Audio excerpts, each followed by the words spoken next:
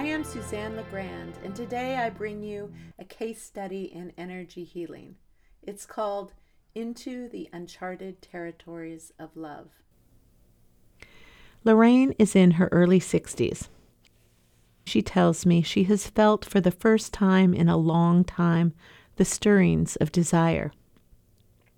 For many years she was focused on raising children and had not been in any relationship, nor had she any interest in one. She wanted a new relationship, but one that was not the repeat of her last relationship long ago. She asked, "What do I need to heal and or let go of to have that kind of partnership in my life?" When I tuned into Lorraine, what came up was unconditional love connected to black dragon energies. The black dragon helps raise awareness and release shadows, especially when you are feeling low, judgmental, or having a hard time owning certain parts of yourself. Shadows also include energies we've suppressed, both positive and negative. Whenever you're not allowing yourself to feel or express certain energies, you are, in essence, hiding them in your shadows. This was connected to depression. I got the sense that when she felt depressed, she got angry and judged herself for feeling depressed. Not only was it unloving towards herself, but it also kept her from being available for connection. She mentioned that she had gone ecstatic dancing. On Sundays, there's a big hall where hundreds of people dance separately and together. I got the sense that she needed to dance her way to love. Dance, in whatever form it takes, is a practice that would enable her to connect first with her own body and then to the feelings of joy, playfulness, and delight. I often get in trouble when I lead with my mind. Do what I think I should do, and the shoulds are always motivated by lots of what I think in contrast to what I feel. I think I should work another hour when my body says it's quitting time. I have the sense that Lorraine also spends a lot of time in her head trying to feel better about herself.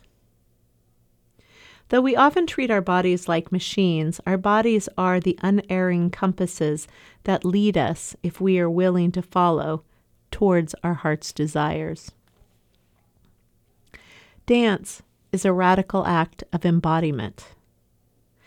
And I got the sense the key to transforming her relationship not only to her body and psyche, but also the key to finding new love. In order for her to level up her relationships, she needs to cultivate her capacity for pleasure. Pleasure is something developed, learned, and refined through the body. Through dance, through the practice of dancing regularly, she would invite and practice the experience of feeling all of her feelings, sadness as well as joy. She would also create a context to explore and experience pleasure, her own pleasure, and pleasure in connection to others.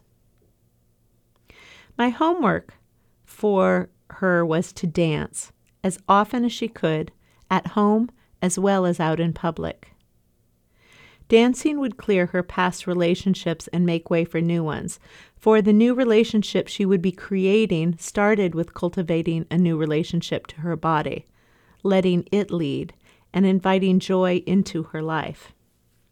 In dancing, she would rely on her body's wisdom to direct her movements, and maybe, in time, her life. The more we cultivate self-trust and a willingness to listen to our body's wisdom, the less likely we are to be duped and/or berated by our minds into situations and relationships that don't love us back. Our bodies are the compass, and as we follow our bliss by dancing, we sway, twirl, roll, and leap into new maps, new territories of love. I am Suzanne LeGrand, and this is The Shaman's Notebook. If you enjoy the show, please subscribe in the link below or leave a comment. Thank you.